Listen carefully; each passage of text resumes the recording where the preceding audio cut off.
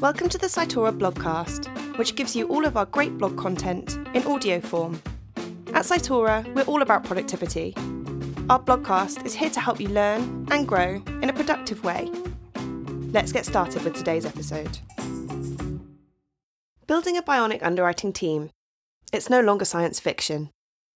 By Juan de Castro, Chief Operating and Commercial Officer at Cytora.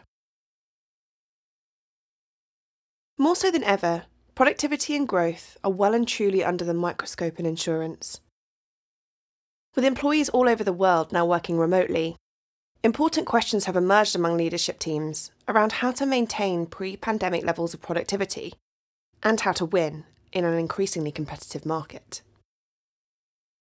What's more, with today's hardening market, insurers need to make the most of the opportunities available to set themselves up for future success.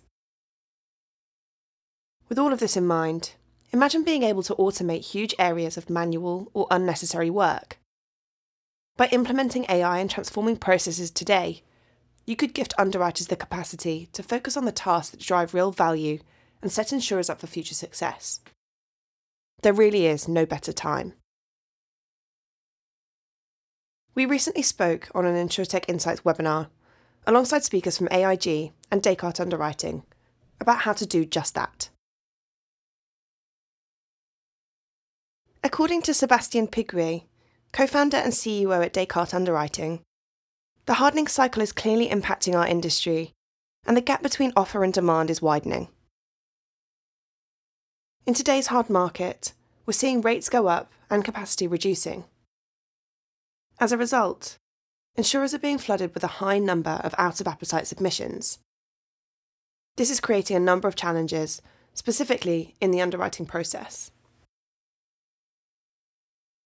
Many insurers, both our clients and the wider industry, are asking how to capture the opportunities this market brings.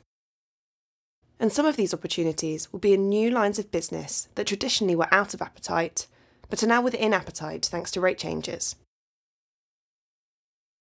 In that context, imagine if you could have real-time control over what your underwriters are working on. You'd need a consistent triage of submissions, which are supported by automated decisions about how submissions are filtered and prioritised. This allows your underwriters to spend time on the most attractive business, rather than following a first-in, first-out process.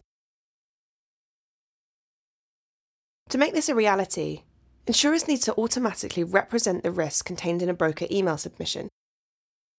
This will drive the automation of decision-making, which in turn enables insurance leaders to tweak and change the appetite in real time. This isn't just about the here and now. According to AIG's Sima Ruparelia, we'll inevitably start to hit a soft market.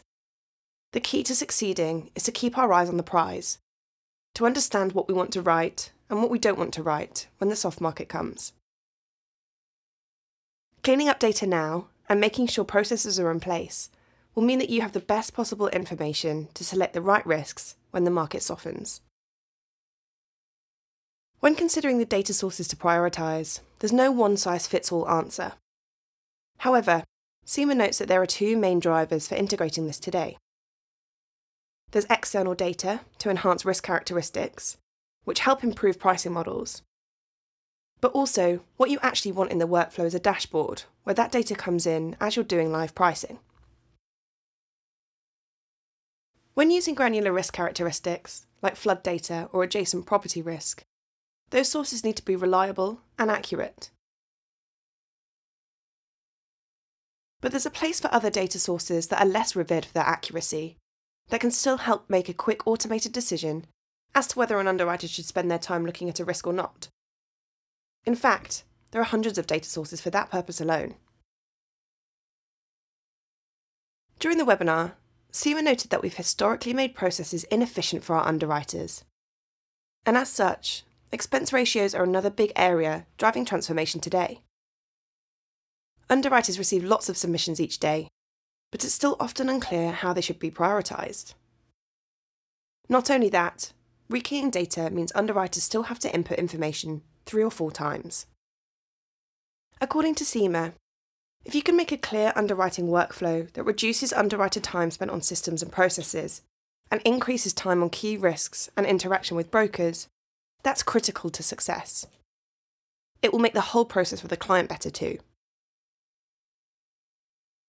When considering use cases of AI in the underwriting workflow today, these have progressed in line with the technical advancements of recent years. We've already talked about augmentation, not just adding data, but delivering real insight to build risk profiles. In addition, consider the automatic extraction of data from submissions. These still come in a number of formats, containing unstructured data. It's been possible for AI to extract data fields from attachments in recent years, but now it's even more mature. Today, the AI can carry out a semantic analysis of the submission and ascertain the broader context. For example, if the broker was explaining a specific aspect of the risk, should it trigger an exception? Secondly, and this is one of the most interesting use cases, how can you use AI to execute automated but sophisticated matching of the risk with your underwriting strategy? How can you make a decision on whether it's in or out of appetite, or predict the value of the risk? AI can deliver these predictions, which aren't just about conversion, but also the expected loss ratio. In commercial insurance, it's only possible to match a risk against others in your portfolio and understand expected loss when you have hundreds of data points to call on. The use cases we've just explained are no longer the science fiction of 5 or 6 years ago. However, each insurer has a different setup in terms of their operating model, tech stack, and strategy. So for the technology to work, it needs to be modular and configurable. What's more, when it comes to being bionic, Sebastian believes it's about adding skills into what an ideal team should be, rather than replacing anyone. He believes this part of the value chain will not, and should not, be automated. Seema echoed this, noting that some companies have tried implementing AI and have felt uncertain about what it means for some roles in future. But it doesn't mean replacing jobs. Rather, it allows people to spend time on areas where they add more value, like building relationships with brokers. For relative newcomers to the market like Descartes Underwriting, these technologies make it possible to scale up and develop new products quickly. It helps them to fail fast, bringing the ability to test the market fit of a product and decide whether to make it a long-term strategic focus. But for incumbents and new players alike, all of this has the potential to hugely impact loss ratio. Taking admin away from underwriters and allowing them to maximise time spent on the right opportunities means you end up with a much healthier book, more aligned to your underwriting strategy. In fact, it's fair to say that this approach can impact all key financial KPIs, expense ratio, loss ratio, and ultimately growth. That's all for today's blogcast. Thanks for listening, and we'll see you next time.